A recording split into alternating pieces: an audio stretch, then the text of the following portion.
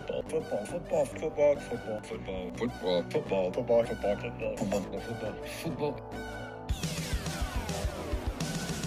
It's the football, and sometimes other sport show.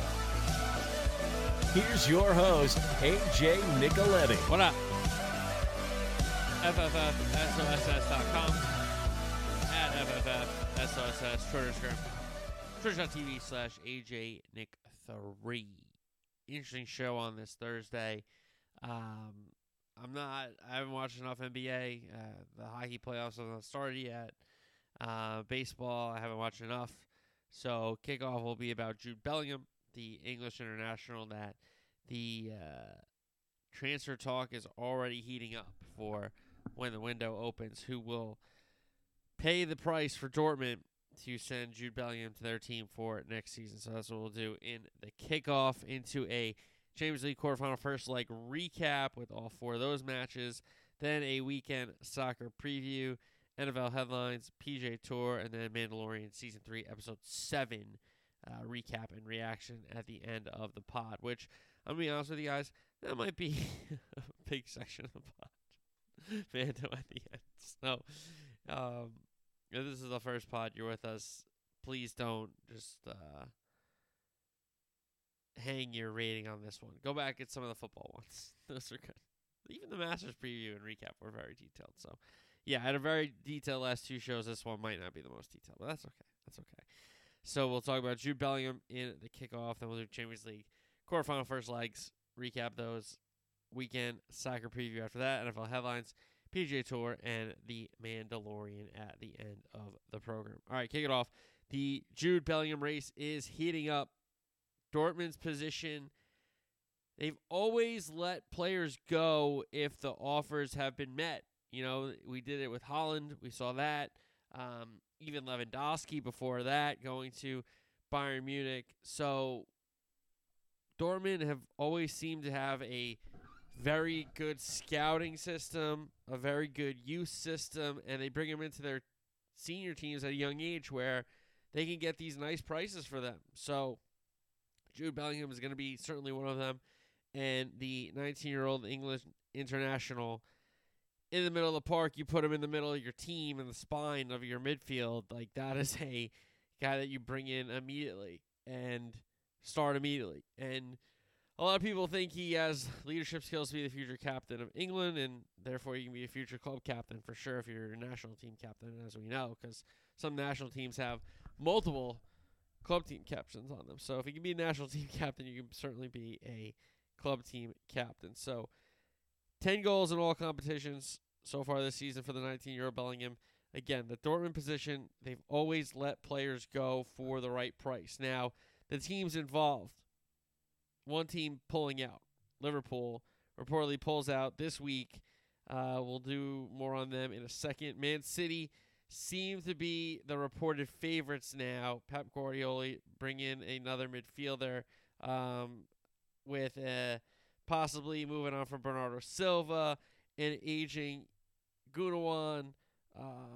They could certainly have a hole in their midfield soon enough that Bellingham would come into.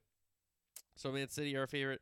Real Madrid could always be a factor, even though their midfield seems so loaded right now when you look at it with the aging Modric and Kroos, but the young guys, Tchouaméni, Camavinga, Valverde, like, do they really need another center-of-the-park midfielder? Maybe they do, and maybe they do spring for Bellingham. So they're always a factor. And then a team that you really haven't been hearing a ton about making a move for Bellingham, but what about Bayern Munich, who have the history with Dortmund, even though it's been sometimes tumultuous. They do have a history of buying from Dortmund and buying Dortmund's best player, and then they're becoming Bayern's best player. So they've always had at least transactional relationship with Dortmund, and for me, they're a dark horse that certainly could pull the trigger, especially if a guy like Gravenberch wants to move on, because then they become one less in the midfield, and then you can bring in a Bellingham who could play multiple roles for you in that midfield, can play the Goretzka role, can play the Kimmich role, can play a 10 as a Mueller, wide midfielder. So he can do it all in that midfield position. That is for sure. So Bayern could be a factor as well as Real Madrid. City, again, seem to be the favorite so far, not only because of the price tag and their ability to match it, if not get into bidding wars. We've seen Liverpool not get into bidding wars. You rarely see Munich get into them. We know Madrid gets into them all the time. It seems like they're the ones driving the bidding sometimes. But City, Real, Bayern, that would be the top three right now, considering Liverpool reportedly pulled out. Now, it's very interesting about Liverpool because there was a Norwegian reporter who said that Liverpool placed a bid, and not even an hour later, it seemed like it was 10, 15 minutes, to be honest, that a lot of Liverpool mouthpieces, whether it was Paul Joyce or James Pearce or any of those other writers, either The Athletic or The Echo or whatever you want to call them, those, mouthpieces, for another lack of a better word. Liverpool are out of the race, they're reporting. They're going to move on to more alternatives, not just Jude Bellingham. They felt like if they just went for Jude, they'd be in trouble. But they're going to try to get multiple guys, not just Jude, which, as a Liverpool fan, it's very hard to hear. And it upsets me about the ownership, that's for sure. I've been tweeting at the ownership if you've seen that. I'm not very happy because for a few years now, the only senior signing in the midfield has been Thiago, which wasn't really a young guy. So they really haven't reinforced the midfield, which is, the engine of your team. The middle of the park, the guys that do the most running. So I don't know. I don't really get it. When you put all your eggs in one basket, then you don't even try to go for that basket. It doesn't make a lot of sense to me, So they miss out on a bunch of midfielders in past windows because they wanted Bellingham, and now apparently they've pulled out for Bellingham. Now, I also have seen the stories of, journalists reporting that Liverpool pulled out of the race for Naby Keita and Alisson and Thiago and some of these other players that they eventually did bring in. Virgil van Dijk, of course. Players that Liverpool eventually did bring in to the Merseyside. But this one, I don't know. It makes sense that Liverpool are not in anymore because the price tag, and if you look at the history of John Henry-owned teams across sports, the Red Sox have had multiple superstars that they have not paid. The Red Sox ownership. And now in Liverpool, you saw how long it was going with Mo Salah about his contract and about paying Mo. So spending all that on one player I don't think fits the FSG model. But when you've talked about bringing in that player and you haven't made other moves because you want that player, and then now you pull out of the race for that player before you even get to the window that he's available in, I don't know. That doesn't really sit right with a bunch of fans. And again, if they pull it out at the 11th hour, I'm not going to take it all back, but I will say, hey, hell of a job done. You got him. But honestly, the report of Liverpool placing a bid and then less than an hour later, multiple reports saying Liverpool out of the race. It could not have been a worse mood swing. That's for sure. So Liverpool are in trouble here. I've said that for a couple years now because they have not done well in the transfer market, whereas you see Man City just reload. Chelsea just brought in an entire new team. Arsenal made some key signings in the summer that have jump-started them and possibly have won them a trophy and won them a league if they hold on to the lead they've built so far throughout the season. So, I don't know. For me, it's just a really bad job by Liverpool. And they've left their manager out to dry because he's the guy that has to face the media. He's the guy that is the face of the team for the fans. And I really hope people aren't taking it out on Klopp because he's got nothing to do with it. You don't think he wants Bellingham? Please, come on. So, I don't know. It just really rubs me the wrong way as a fan. To look at it unbiased, it's a big step backwards for Liverpool. You can't tell me it isn't because you can't say, we want this guy, we want this guy, we want this guy, and then you don't get him. That doesn't really suit you to improve. That doesn't really suit you to win trophies. So it's tough. Now, City, it just seems like every year they get an influential player in their team. You know, you could date it back. Haaland, Grealish, Ruben Diaz, so many guys that have come in. Mahrez came from a championship team, winning with Leicester City. Like, they bring in winners. De Bruyne is just so good, you know. So they don't need him, but if they got him, I wouldn't be surprised because Bellingham just plays so many roles. He could play in a Pep team tomorrow. So City's certainly in the favorites. Real Madrid are always a factor, and Bayern are a dark horse for me because they do have their relationship with Dortmund. They see him probably the most at any team that's scouting him or making a move for him. So that is the update on the Jude Bellingham race. Let's do Champions League quarterfinal first leg recap. Man City and Bayern first. City win at 3-0 at the Etihad. A Rodri left-footed golazo opened up the scoring in the first half. Then Sommer had an unreal kick save on the ground from a Gundogan chance. He was seated, and he threw his foot at it and made the save. Sane nearly leveled it at the end of the first half. Then the second half, Sane almost levels it again. Big save Ederson.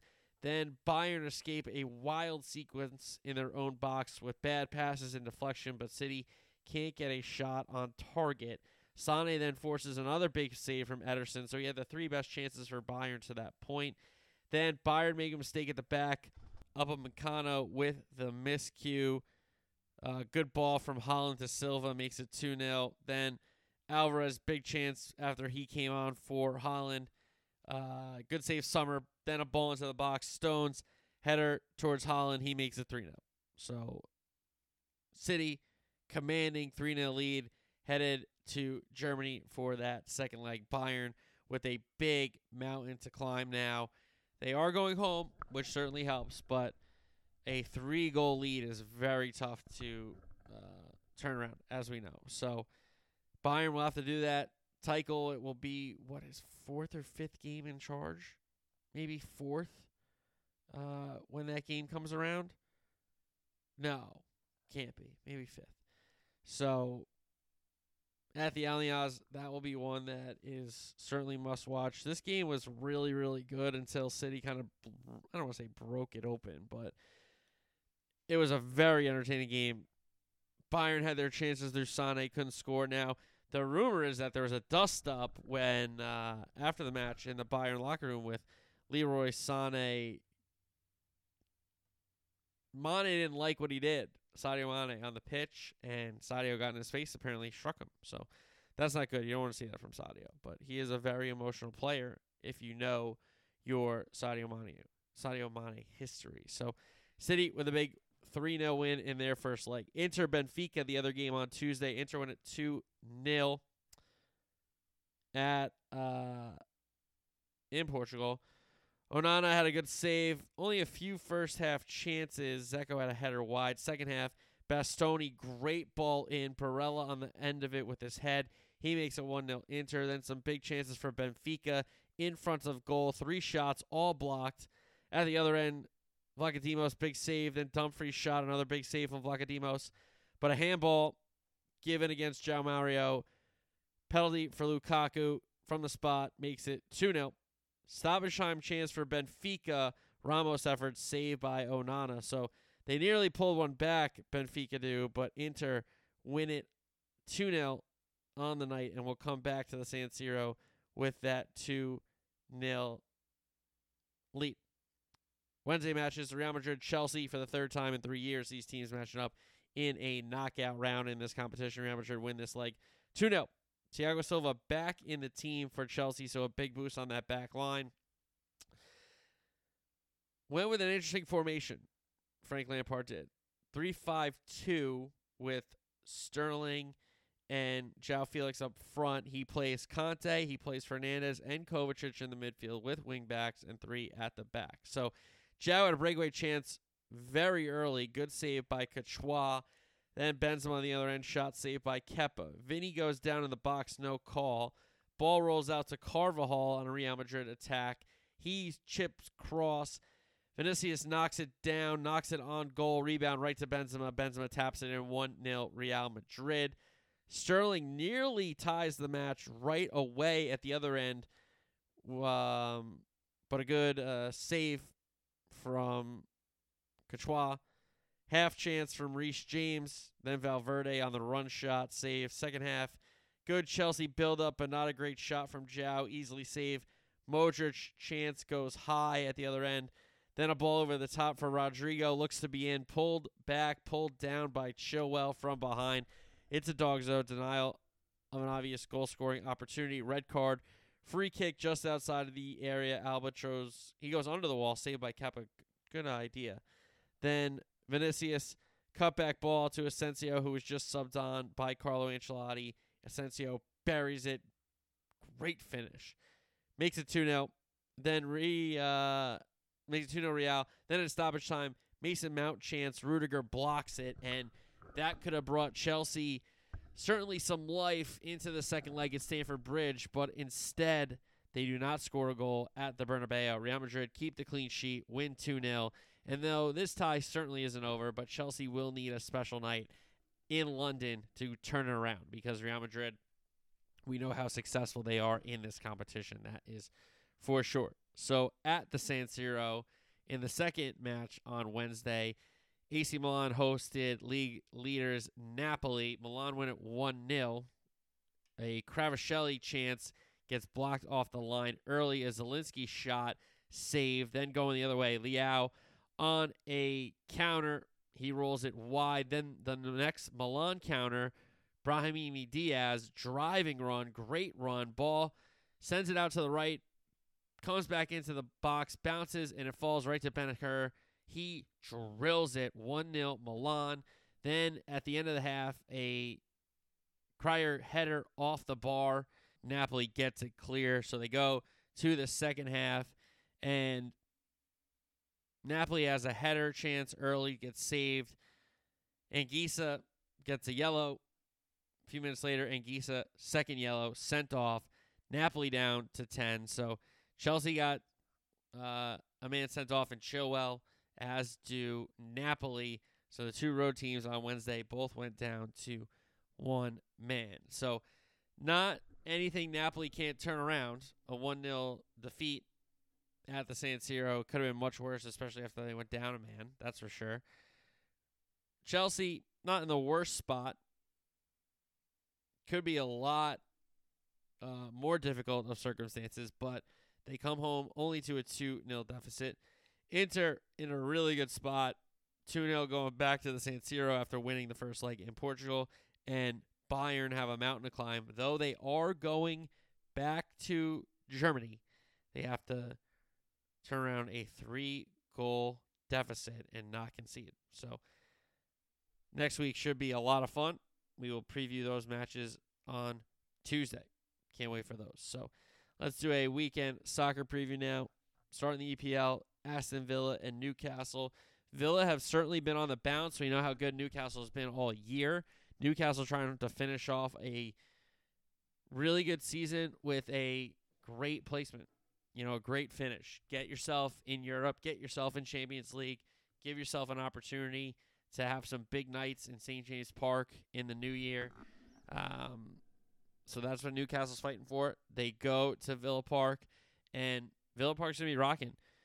Unai Emery has Aston Villa playing really, really well. They've been on the bounce, and I expect that game to be a really fun game. Fun game, hopefully a high-scoring one. Chelsea, Brighton. Listen, this is tough for Chelsea. If they had a relegation side midweek here, or weekend here in between the Real Madrid games, I would say, okay, you don't have to go crazy here, try to get 3 points. Brighton are going to try to beat them. Not a lot of teams win at Stamford Bridge. If you win at Stamford Bridge, it's like a really big moment for you because of that. Mourinho runs for so long where nobody won there. You might get a draw, but you didn't win. So Brighton have an opportunity to go there and win. De Zerbi's been a really, really good manager since replacing Graham Potter. It's a weird spot for Frank Lampard.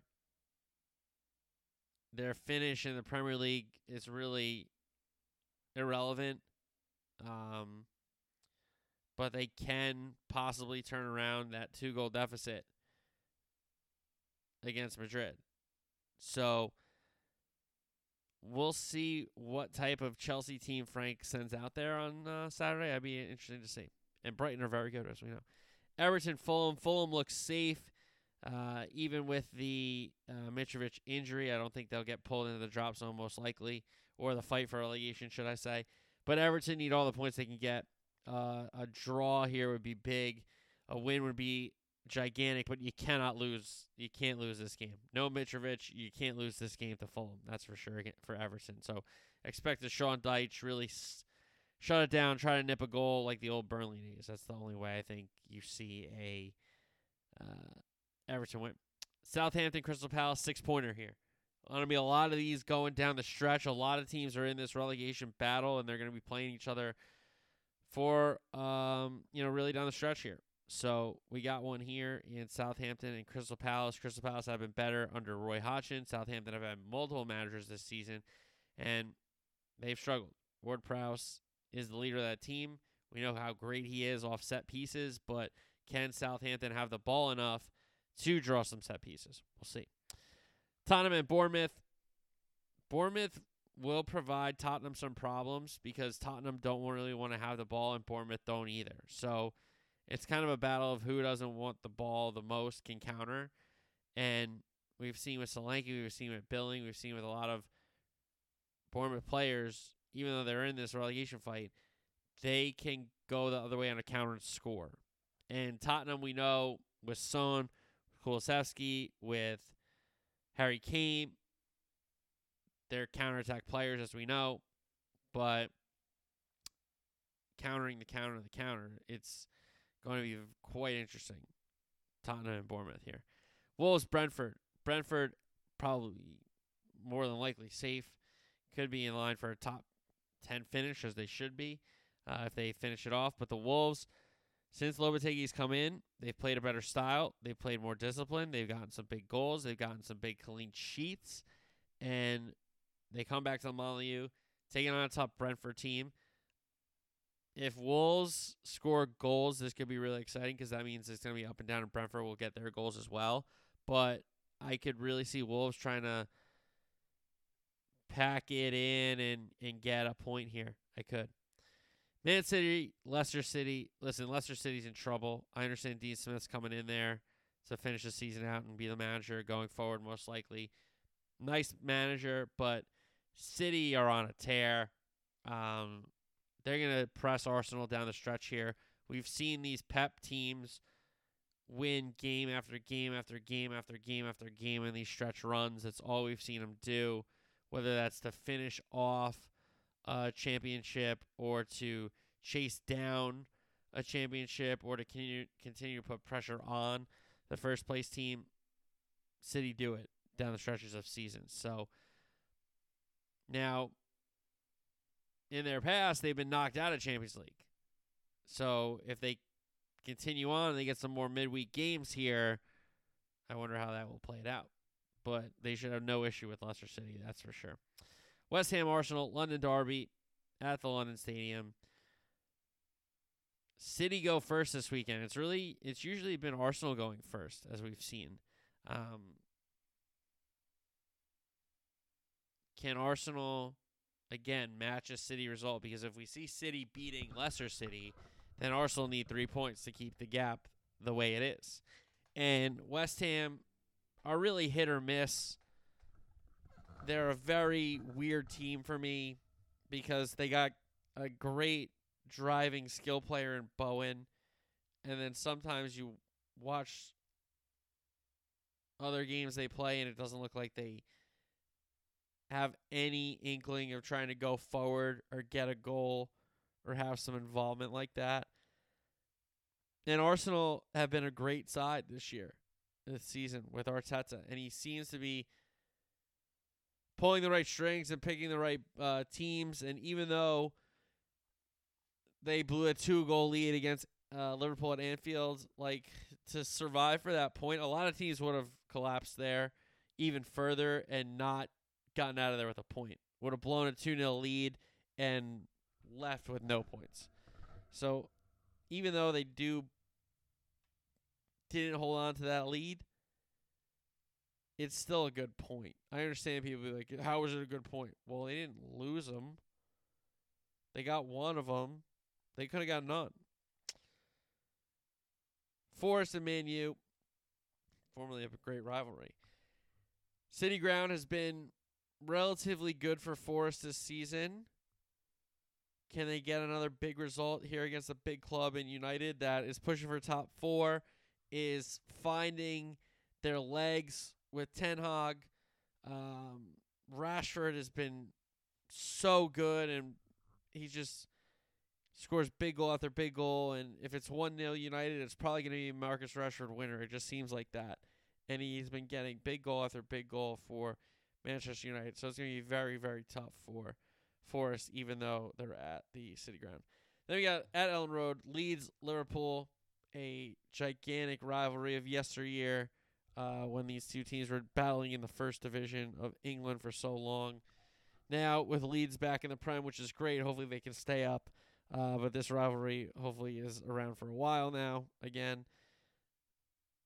Liverpool play 9 cup finals, and if they win all 9 games, it's probably not going to be enough. So I don't know what I'm expecting anymore. Very, very disappointed with the news about Bellingham at the top of the show, if you weren't familiar. So Liverpool need a big result. And they're playing 9 finals. And even if they win them all, they still might not make top 4. So it is what it is. La Liga, Cadiz take on the Real Madrid, who need Barca to fall. Barca go to Getafe, and Atletico hosts Almeria. Serie A, Spezia, Calcio, Lazio trying to finish second. Bologna, AC Milan, Napoli hosts Hellas Verona. Inter against Monza at the San Siro. Juve travel to Sassuolo. Roma hosts Udinese, and Fiorentina take on Atalanta in Florence. Bundesliga action, Munich, Hoffenheim, Red Bull Leipzig, Augsburg, Stuttgart against Dortmund, Union Berlin against Bochum. Ligue 1, PSG, and Lens. All right, NFL headlines, Lamar update. There's no update. That's the Lamar update. There is no update for Lamar Jackson. No update is the update. The update about Baltimore Ravens quarterback Lamar Jackson is no update is the update. There you go. All right, Aaron Rodgers update. Mark Murphy, president of the Packers. He's done giving updates to the media, quote, I can't really get into that, unquote. So, now you don't want to talk to the media. And also, the Jets have been doing their share of talking to the media, as we know, which, not shocking, obviously, with the Jetsies, but the ball's in whose court, who's going to be the one to kind of budge first on their asking price or what they're willing to give up. At some point, if you're the Jets, you just got to pull the trigger and be like, hey, we got to get this guy in our program. We got to get this guy in our organization. Like, enough's enough. And if you're the Packers, wouldn't you want to be like, hey, we should probably get this guy out of our organization? So I don't know if it's like a game of chicken, but both teams don't really have any leverage, so maybe that's why it's not getting done at all. Sometimes when a team has leverage, they're like, okay, you have leverage, fine, what do you want? But there's no real leverage either way here, so maybe that's why there's nothing happening. The Lions are sending former number 3 overall pick Jeff Okudah, the corner, to the Atlanta Falcons for a 5th-round pick. Now, you're wondering, wow, a 5th-round pick for a guy that went 3 overall? Well, he really hasn't been on the field. He got injured his rookie year. He got injured his second year. And even in the third year, he didn't play a full season. So Falcons taking a flyer, giving up a 5 on a guy that really hasn't played a ton of NFL football. And the Lions say, hey, this is a guy we're not going to sign. This gives us another open roster spot and a spot on our corner depth chart because we had guys ahead of him anyway. And we get a draft pick in return. That's not a bad deal. So Lions probably looking to give up Okudah, to be fair, because that, if you're a 3rd overall pick, it's the money's slotted, so it's going to be a lot of money for a corner, okay, even on a rookie deal, as they say. So it's an interesting move for the Falcons to say, hey, let's just take a flyer on a guy, send him a 5th, and see what happens, which, hey, give him credit. Give him credit for trying. And the Lions who say, hey, we don't need this guy. Unfortunately, it didn't work out, but we'll see what happens. They get a fifth in return. Devin White has requested a trade. The star Bucks linebacker wants out of Tampa, but apparently the Bucks do not want to move him, do not want to trade him. So we could get a stalemate there with a holdout. And as we know, we've seen players sit out entire seasons. Look at Le'Veon Bell. So that precedent has been set. We've seen players sit out entire seasons and wait out contracts and then come back and sign with a new team in the offseason. We've seen it happen. So could Devin White be one of those coming up? Or will the Bucks give in and move him? Colts coach Steckton has dismissed claims that the Colts are in for Lamar Jackson. He says they're focused on the draft, which it seems like the Lamar market isn't as what most people thought it would be with the teams in for Lamar. And also, not only the teams not in, but the teams aren't willing to give up maybe what the Ravens are even asking for. So we don't even know. It's quite a interesting situation that Lamar, the Ravens, and any other suitor would find themselves in if they want to make the play for their services of Lamar. But it seems like the Colts are dismissing the claims. They are not in on Lamar. They're focused on the draft.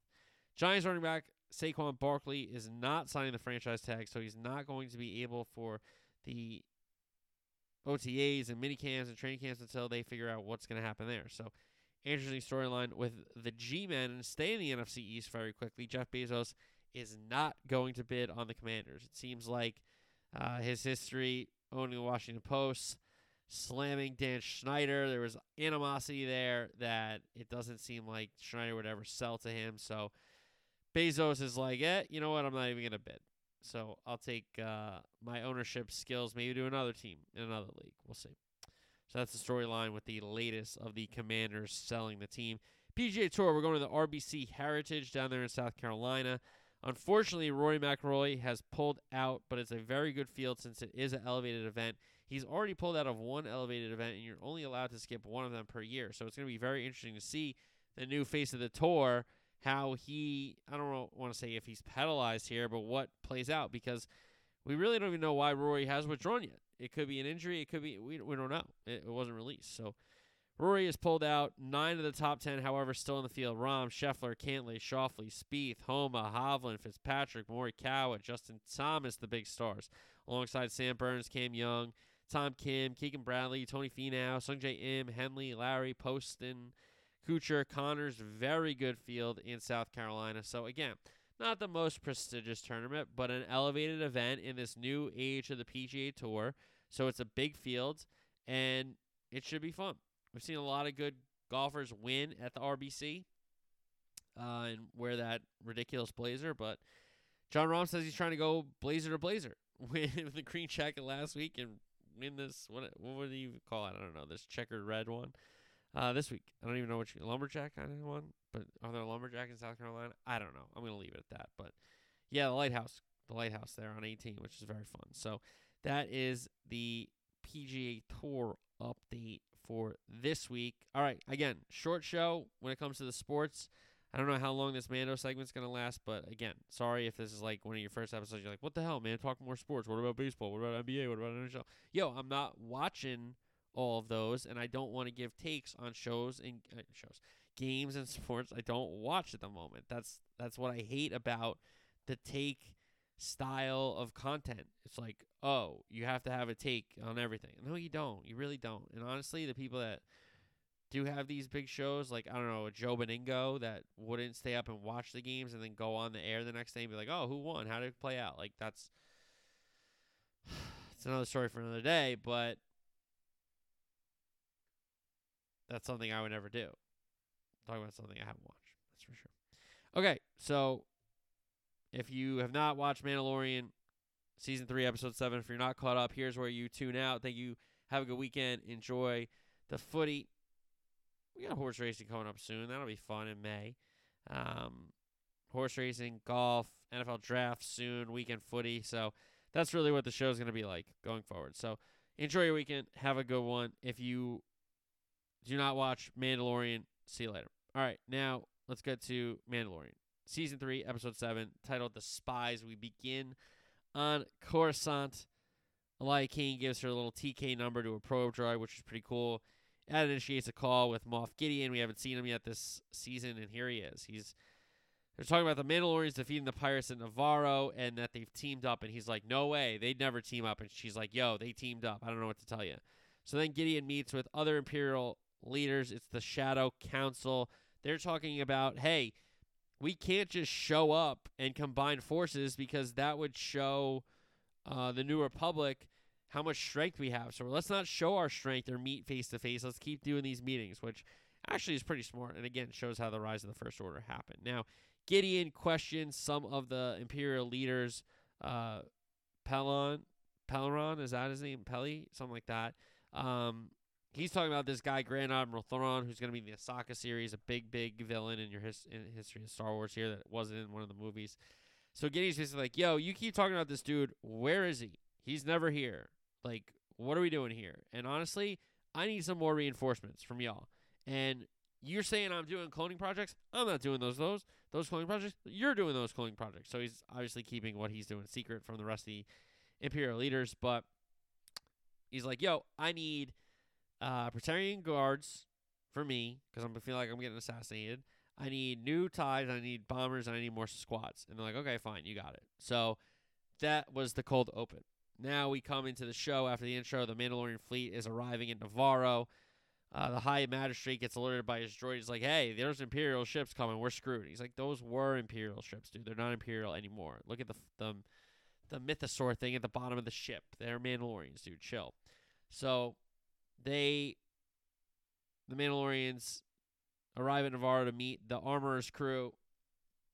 The unmasking doesn't really go great, but the Armorer's like, yo, we're going to have a feast. So they're like, okay, cool, sounds good. So Grief shows up, and he's like, yo, what's up to the fleet? What's up to the camp? He's like, yo, I got a surprise for you. Come through. And it's IG-88, now called IG-12, and it's a droid that's now operational for Grogu. So, you know, the floaty hoverboard thing, the getting carried thing, it seems like it's going to be done now because he's got IG-88, formerly now IG-12, to control. And he becomes a menace because there's a yes-no button here. He's like, yes, I'm ready to do this. Don't tell me what to do. He's getting a snack. He's like, I'll pay for it, fine. He gets a fruit. He's like, yo. Din's like, yo, give that back, dude. He's like, nah, you can't reach this. So he's messing with them. He's just an absolute menace in this thing right now, which is so funny. He's like, yes, yes, yes, no, no, no. So we get to the feast. Bo gives a really cool campfire speech. She's like, we got to bring the fleet back to Mandalore. We're going to send down a recon squad. We're going to hover the majority of the fleet in orbit of the planet. We're going to find the Great Forge. And then we're going to bring everybody down because we're going to rebuild our civilization on our planet. And she gets a really good moment there with, she's like, I need people from both creeds to stand up and join this strike force. So guys start signing up one by one. Din's like, me and Grogu are going. Wolves is like, I'm going. Pacifist is like, I'm going. The Sasha Banks Mandalorian's like, I'm going. Like, we're going. So here we go. They land after coming through the atmosphere. They start the search of the Great Forge. So a skiff of Mandalorians finds them. They were survivors, and they followed Bo-Katan, but they couldn't get off planet because they never got a ship. So then they kind of talk about their stories and whatever, and Bo's like, yo, I did surrender because they said they were going to stop the bombing and save the innocents, but Gideon betrayed the treaty, and he took the Darksaber. That's how he got it. I didn't lose it in combat. I had to surrender it, which really sucks, but that's what happened, right? So she basically says the only time we are defeated is by ourselves. Usually when we're united, we win. And, you know, that was against the Jedis. That was against the old, you know, people they had to fight for the planet. So she's all upset. She's looking out at the world, her planet, and Din comes up to her and is like, yo, I got to give you a pep talk. He's like, your song's not finished, and I'm going to serve you until it's done. Which is like, dude, Din, you didn't have to say that, bro. Like, she's basically like, how am I going to unite these people? I only have this sword. And he's like, yo, the people I'm with don't really care about the sword, dude. They just kind of care about people being loyal. So you're doing good by them. So, all right, we're on the skiff, and it's the next day, and there's a board game because they're going to the forge. They're trying to pass the time. And we got a board game. It looks like chess or Chinese checkers or whatever. It's Paz and Wolves. And guess what? They got to fight because, of course, they got to fight. He's like, surrender or we're fighting. He's like, okay, I guess we got to fight. Right? You're serious, dude? We got to fight? Okay, we're going to fight. So they're going at it. Din's like to Bo, we got to break this up, right? What the hell are we doing? We got to break this thing up right now. We can't have these people fighting. She's like, nobody can break it up. That's not how we are. You know that. Until we hear, no. And it's Grogu in IG-12 holding the two of them back with his little droid arms saying no. So funny. Such a good moment because who's going to fight Grogu? You can't fight Grogu because, one, Din's going to literally kill you and everyone else would kill you. Like, you don't mess with the baby. That's for sure. And also, he'd probably use the Force on you so quick it would be no problem. So, he breaks it up with the droid.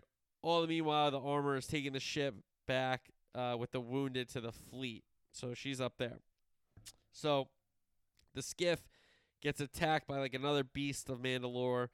They have to go underground. They end up reaching the forge, but when they reach the forge, Imperial troopers ambush them. So it's these dark troopers from, remember the ones in Season 2 that Luke cut through?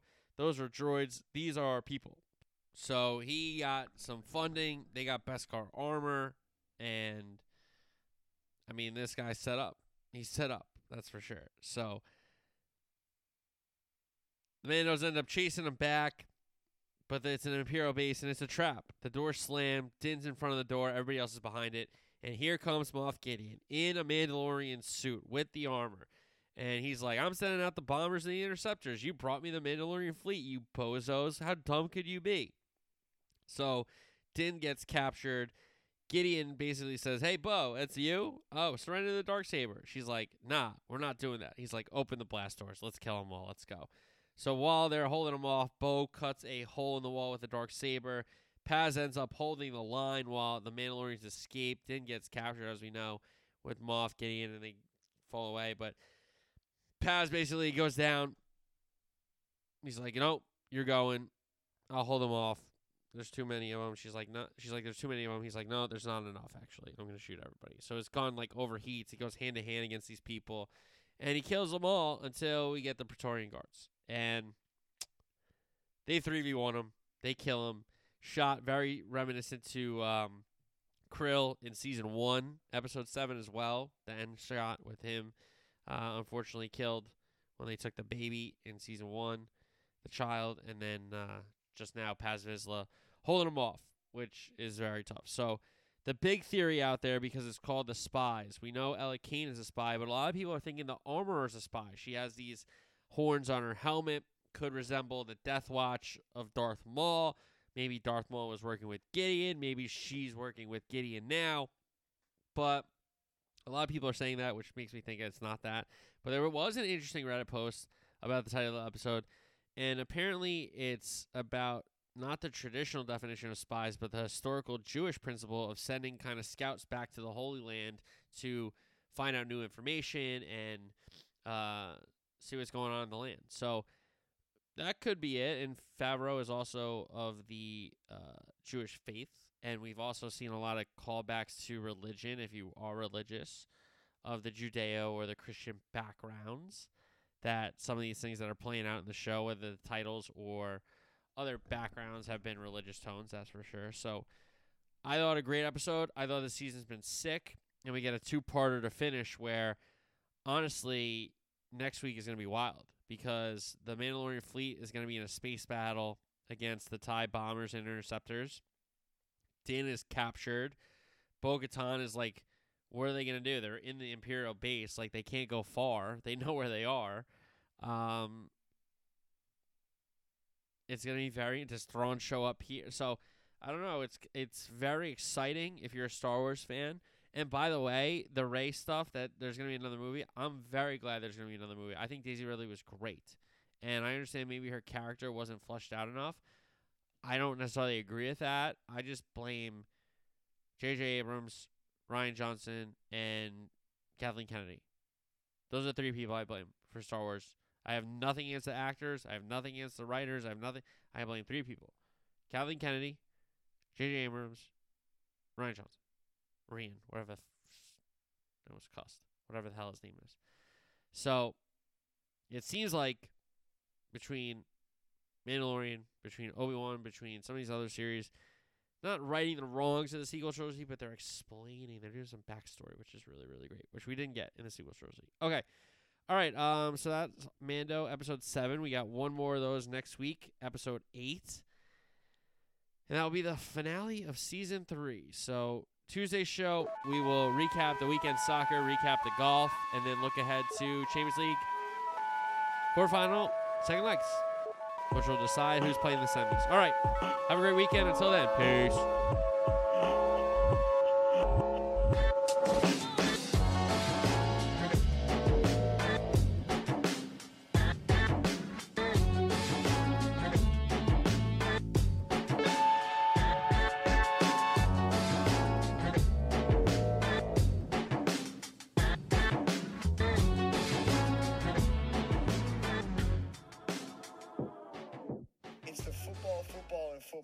And sometimes other sports show. That's the name of it? Guys, check out his podcast. That sounds like my kind of podcast. Football, and sometimes other sports show. Sounds like me.